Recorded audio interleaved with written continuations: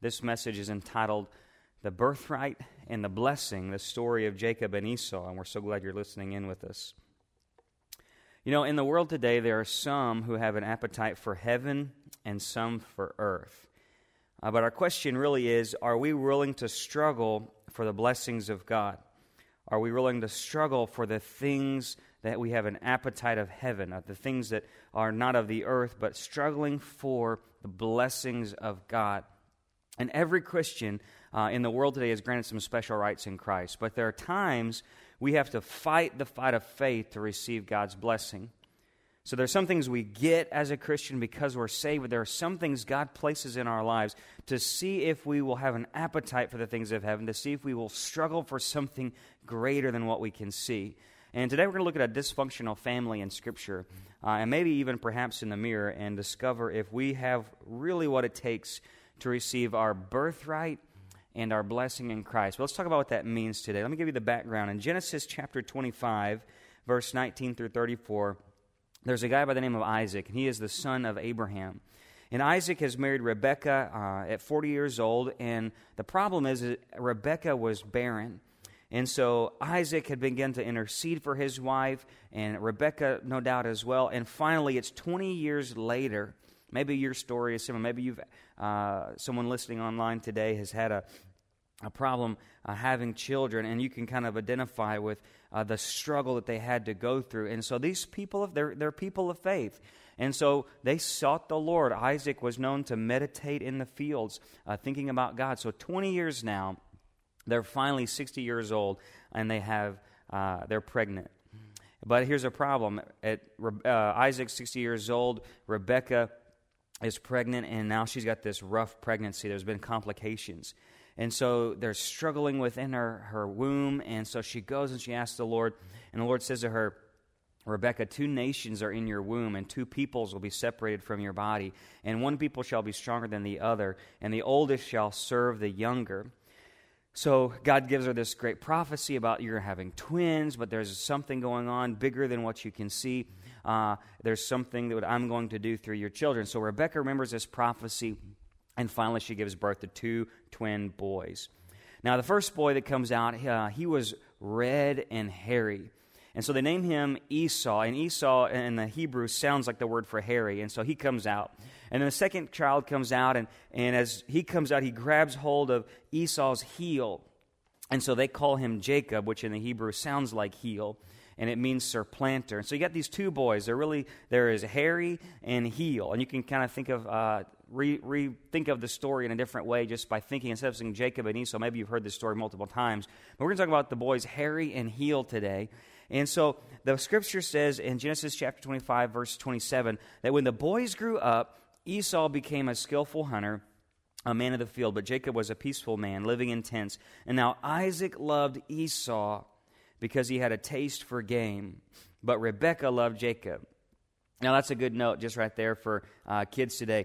Kids, if you want to weigh to your dad's heart, man, go get him some steak, some deer meat. Here in the South in Louisiana, we love deer meat. So that's a great way to dad's heart. But that's how Esau won his daddy's, had his daddy wrapped around his little finger. And then now Jacob, he was a guy who loved the tents and being with mom and cooking with mom and studying and being around the estate and shepherding the sheep, no doubt. And so the way to mom's heart, kids, is, hey, clean the house. So you got a mama's boy and a daddy's boy right here, and they develop, and the parents egg this on a little bit. They begin to love these children differently. But let me talk to you about the birthright. So we're going to talk about 3 things: the birthright, the brothers, and the blessing. The birthright, the brothers, and the blessing. What is that birthright? In ancient times, there was this thing called a birthright, and it's this special privilege and a legal right of the firstborn, the eldest son. And it meant he would inherit this double portion of the entire estate. So in this case, Esau, he would get 2/3 of the estate. And it also meant that he would take on the leadership and the priesthood of the family or the tribe. So we have this great thing that you're going to do. It's more of a legal thing. It's more of a property rights, and that's called the birthright. It's what would allow, in this case, the prophecy of Abraham, that they would be a family who inherited the land. And that oldest son would be the one who held the largest estate of that promised land that was given by God to Abraham, part of this great covenant that their grandfather Abraham had received. So it's a pretty awesome deal. But only God himself, or the father of the family, in this case Isaac, or the son himself, Esau, in this case, could transfer the birthright. And you'll see this through Scripture. Sometimes birthrights are exchanged. But that's kind of the legal definition of it. But for this family, it is really all about God's promise to Abraham and the covenant that he made to Abraham that they would acquire the Canaan land, have descendants as numerous as the stars, and that the Messiah would come through their family line.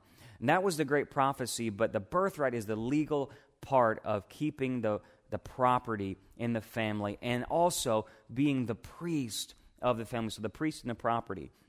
That's the birthright. So let's talk about these brothers for a second. So we've got the birthright, but let me tell you the story that goes on about these brothers. As they grew up, hairy and heel, Scripture tells us that Esau was that hairy hunter, and he liked to be away from home. But Jacob, on the other hand, he's this smooth-skinned shepherd that stays at home. Esau becomes a man of the world. Jacob becomes a family man. Esau was a man without a plan, going off the cuff, and Jacob was cunning and clever.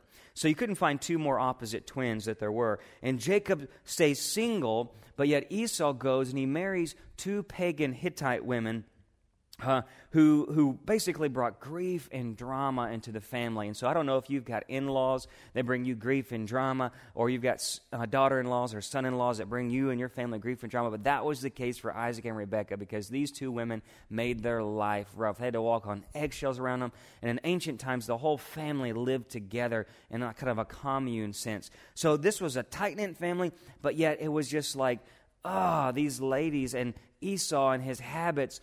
Yet all that was going on, the Bible still says Isaac loved Esau more than Jacob because he was the firstborn and he was the one that was going to inherit by all natural means the property and the possession and the priesthood. And so let me say this to parents. Man, know the rivalry that ensued when one child was preferred over another. And that'll speak something right there. If you've got multiple children, to love them equally and speak God's will over their life. But there was a time where these brothers had to either learn how to sell out, and they would either sell out to one or two things. Let me tell you that. In Genesis chapter 25, verse 29, Jacob had cooked a stew. The Bible says Esau came in from the field and he was famished. And Esau said to Jacob, "Hey, please let me swallow that red stuff right there, for I am famished." And therefore his name was called Edom, meaning red, which is what his descendants would be known as. A hairy red guy who wanted to have this red stew. So he gets the nickname of his descendants called Edom. And you'll see that in Scripture. But Jacob said, "First sell me your birthright." So Esau said, "Behold, I'm about to die. So what use is it then for the birthright to me?" And Jacob said, "First swear to me," because he probably knew his brother wasn't going to keep his word. "Swear to me." So Esau swore to him and sold his birthright to Jacob. And then Jacob gave Esau some bread and some lentil stew, and he ate and he drank, and he rose and went on his way. And thus Esau, this is very important, thus Esau despised his birthright, Scripture says. The question today for us, when we're thinking about this story, is, are we selling out to our calling, or are we selling out to our cravings? And we have two brothers, both of them not good guys, both of them sinful guys, and neither one of them really understanding the full revelation of God's will for their family. And they're in a dysfunctional relationship with their mom and their dad. But two boys here, both determining what I'm going to sell out for. Jacob's boiling this thick homemade soup. And we have a dear lady in our church named Miss Lou, and she makes some of the best homemade soup. And I can think of myself wanting to taste that. Esau, though, he comes home after a long hunting trip with no preparation.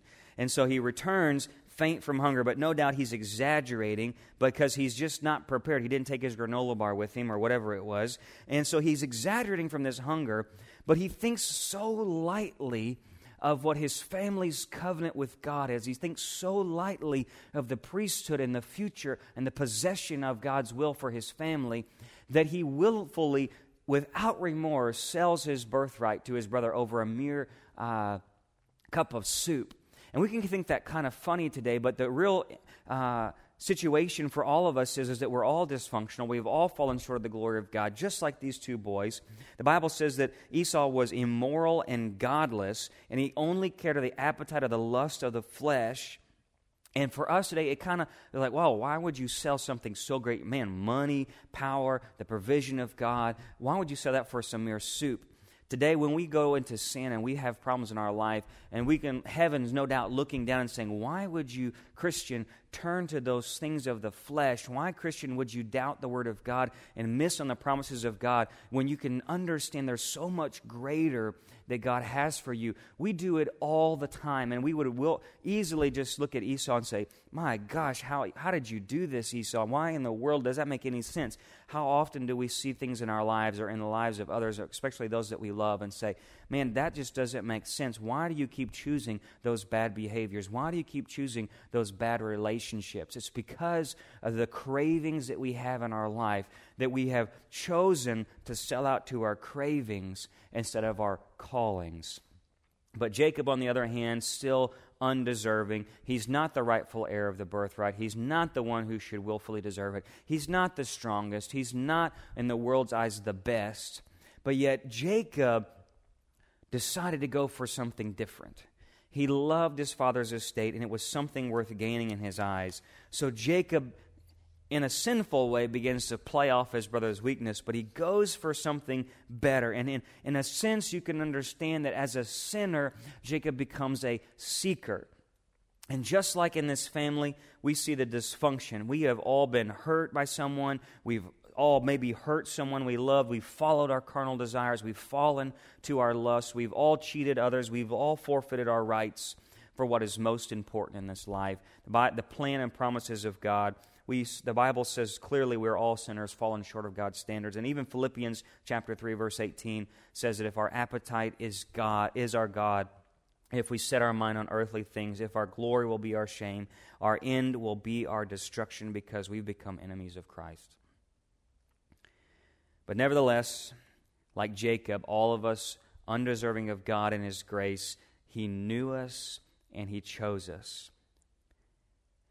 And that is, though, if you would seek Him.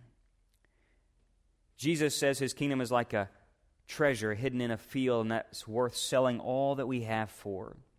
But we have to deny ourselves and follow Him. No doubt both of these boys could have had a vital role in God's plan. And God, in His foreknowledge, I believe, had already foreordained that Jacob, because He knew Jacob would be a seeker, He knew Jacob would be the one who would crucify his cravings and covet the covenant of God. He knew that Esau would covet the cravings of his flesh, and God, in His foreknowledge, had already told his parents to let them know, I'm going to choose Jacob because Jacob will seek my face. It's not about so much as we determine that God had elected one better than the other, but we know that God chooses all people to use them for His glory, that whosoever would call upon His name, Scripture says, shall be saved. But there is the simple fact that some may be listening today, you are going to make an ultimate choice for your salvation, that one, you will either sell out to your cravings or you will sell out to your calling. I pray today you sell out to your calling and be, even if you're dysfunctional, even if you have problems in your life, even if you have sin in your life, God is interested in those who are going to seek His face. So what are you selling out to today? So we've got the the birthright and the brothers. Let's talk about the blessing. Genesis chapter 27, verse 1 says, Now it came about it's years later, when Isaac was old and his eyes were too dim to see, that he called his older son Esau, and said to him, My son. And he said to him, Here I am. And Isaac said, Behold, now I'm old, and I don't know when the day of my death will be. And now then please take your gear, your quiver, your bow, and go out to the field and hunt game for me. Prepare a savory dish for me, such as I love, and I'll bring it to me that I may eat, and my soul may be blessed, that my soul may bless you before I die. So Isaac tells his son Esau, the firstborn, hey, go get some game for me. I'm going to do this ceremony. I'm going to give you the covenantal blessing. So to speak this blessing over someone was this contract, right? It's this last will and testament that's going to be a legally binding document before God. And ultimately, it's going to be this spiritual transfer of the promise of the covenant as the Holy Spirit moves upon the Father. Okay, so we've got the birthright, that's the legal property right and the priesthood of the family. But the blessing is going to be the full covenant of Abraham. It's going to bring divine prosperity, power, and protection on that person. And they both go together ultimately. But some reason, something in here, even though God had prophesied Jacob would be the heir, and even though Esau had sold his birthright years ago, Isaac somehow now still favored Esau. He was blind, physically blind, but he was maybe relationally blind with that father's love. So he's gone blind in physical form, but yet there's the father's love that's caused him to be blind to maybe the prophets. Maybe he didn't know about the prophecy that Rebekah had received, but it's kind of hard to believe he didn't. And maybe he didn't know about the soup incident with Jacob and Esau, but again, it's still kind of hard to believe he didn't, that Jacob wouldn't talk about it.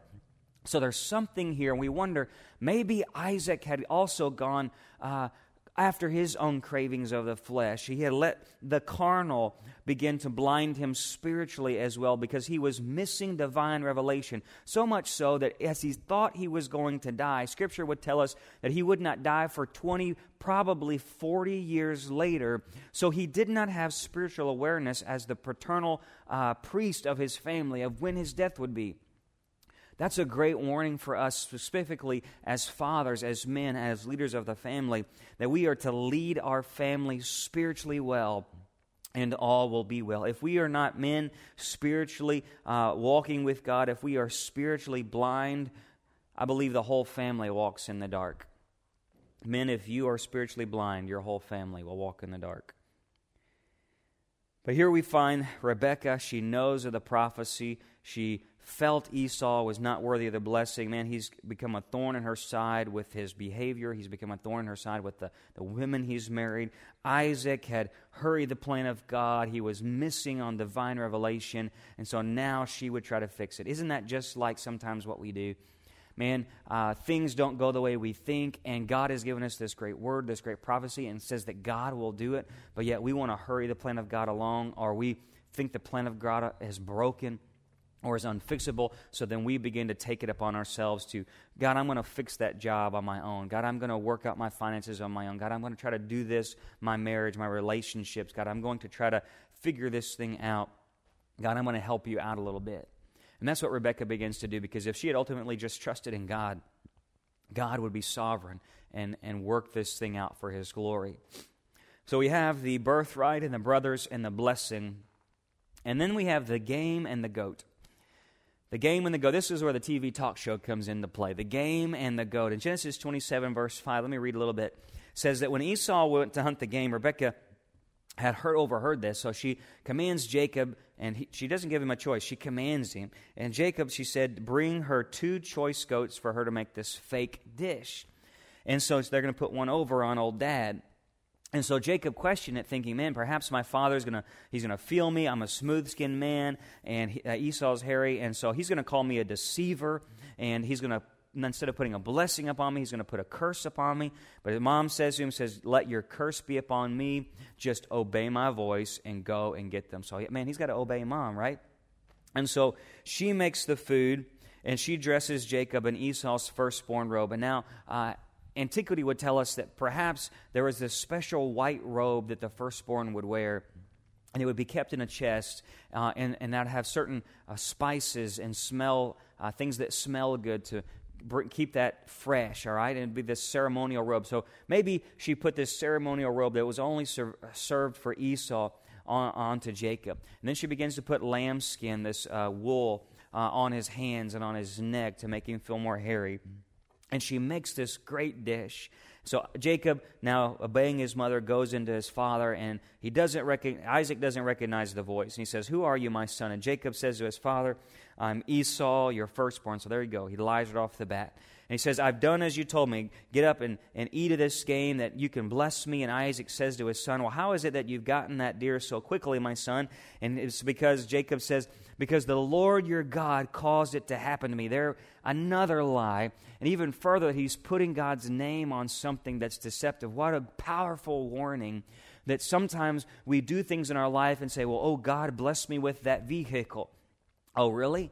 Did we pray about buying that vehicle before we bought it? Did God tell us to do those things? There's a lot of things we do and assume that God's blessing is upon it, or we put God's name where it ought not to be. May we be fearfully, sovereignly aware, soberly aware of God's name.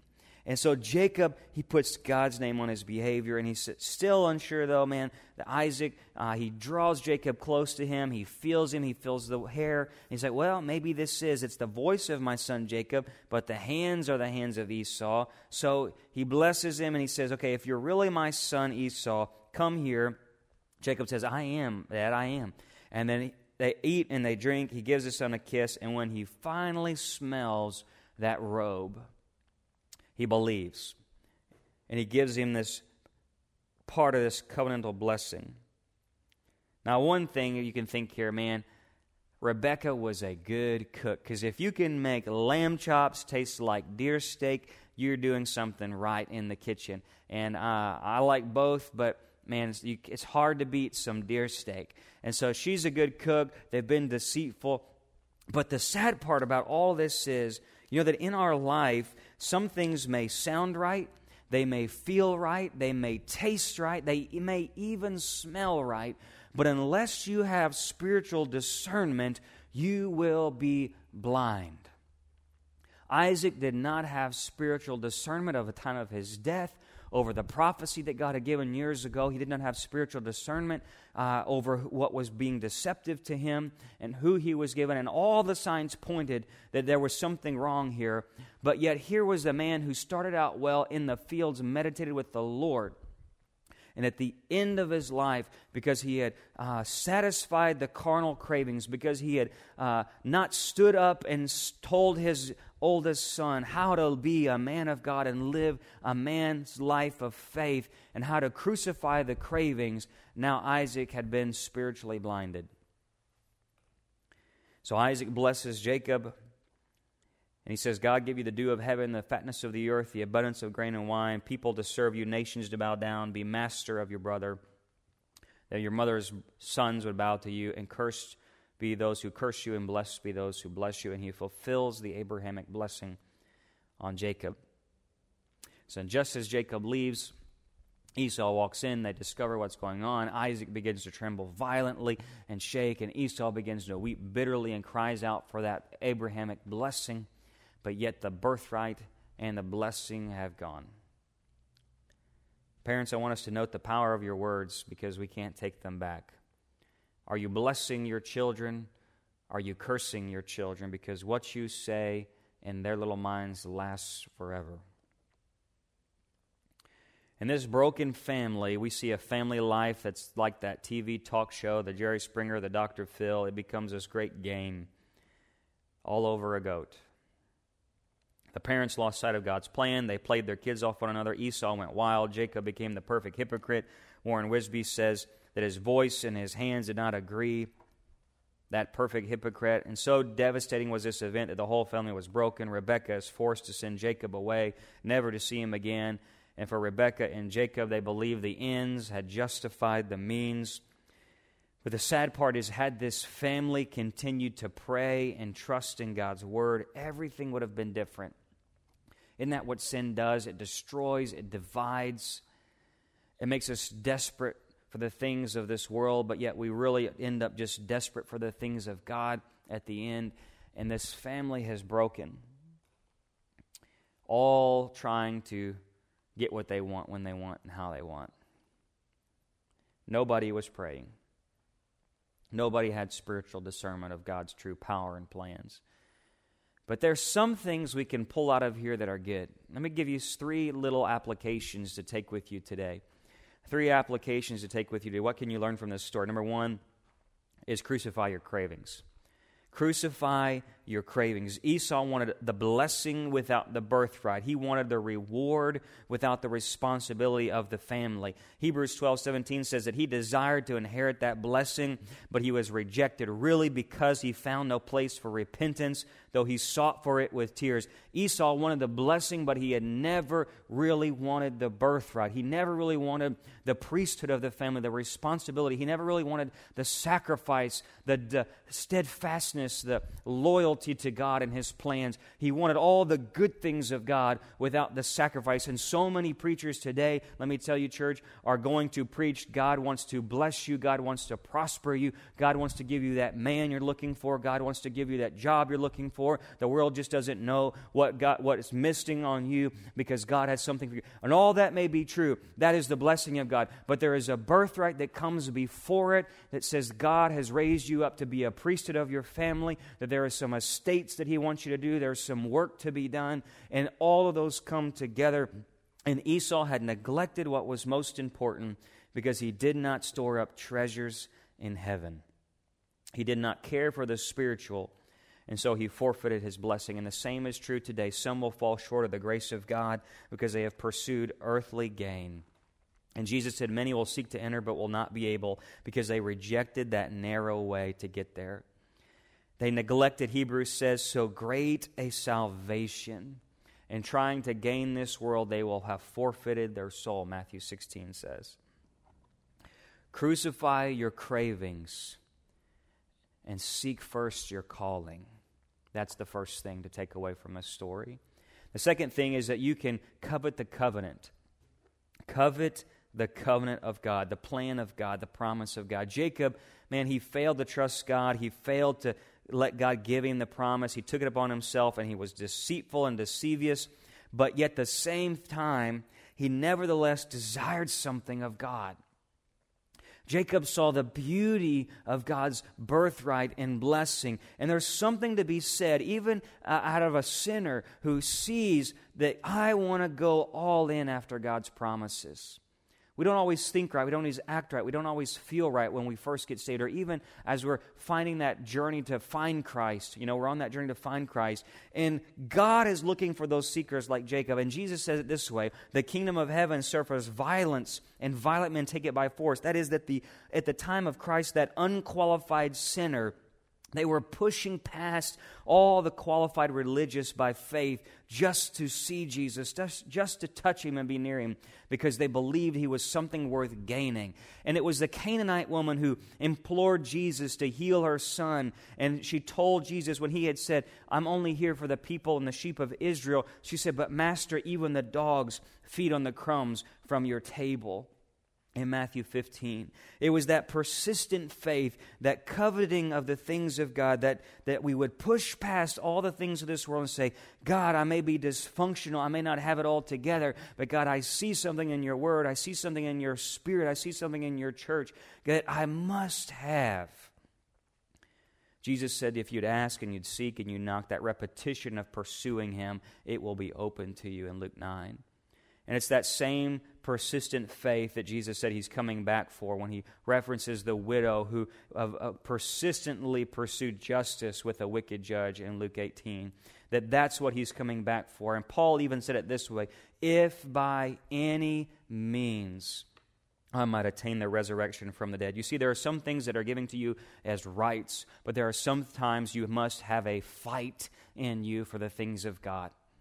God is looking for a persistent faith that says, God, I'm crucifying the cravings in my life, and I'm coveting the calling. I'm desiring the things of God. I am seeking first the kingdom of God and His righteousness, and everything else, Lord, is secondary to that. Are you here and listening today, and you have become settled in religiosity? You've become settled in the study of your word, settled in your prayer life, settled in your pursuit of spiritual gifts, and you're just satisfied where you are, and maybe the appetites of the flesh, like Isaac, have come in, and maybe it wasn't your intention, but you've been around people, you've been pacifying people who are calling out with their cravings, and they're worldly and their ideals, and you have been around the world so long that your spiritual discernment has gone blind. But yet if you would wake up today and say, God, I'm so tired of the deceit that I see around me. I'm so tired of the worldliness I see around me. God, I'm calling out to you. I want your promises. I want your covenant. God, revive me again, O Lord.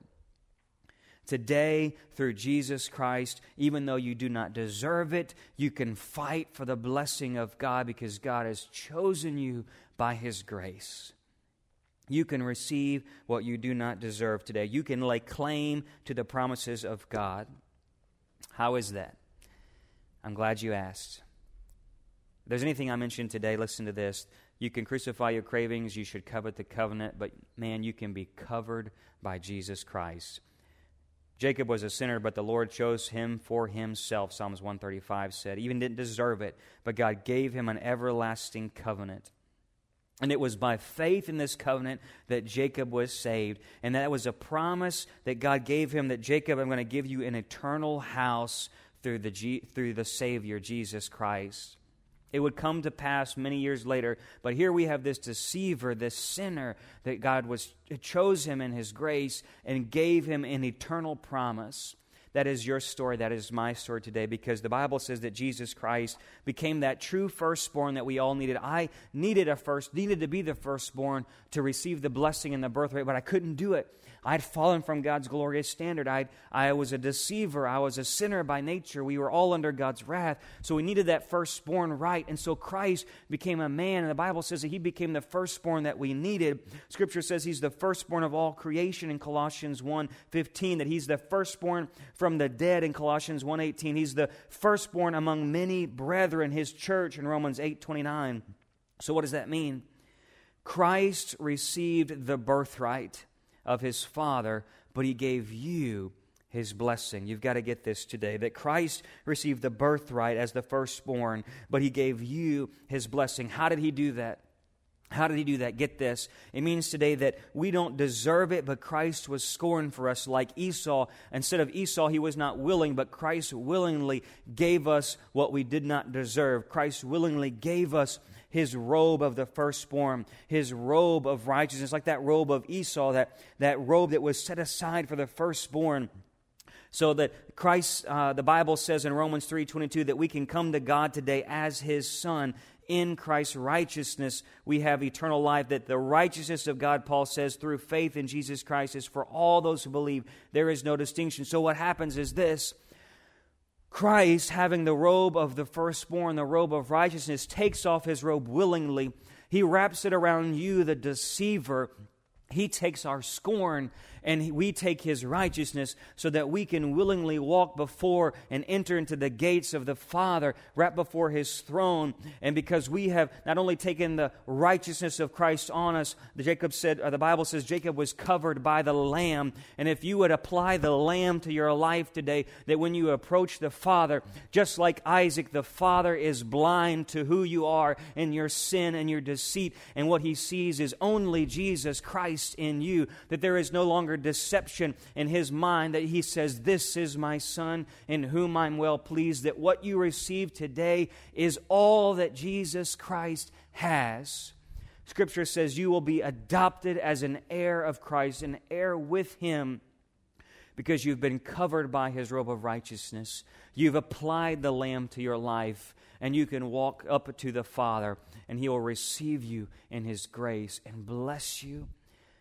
And so what does that mean today? It means that today when you get up to heaven, Christian, when you get up to heaven, saint of God, the reward you receive is not your reward.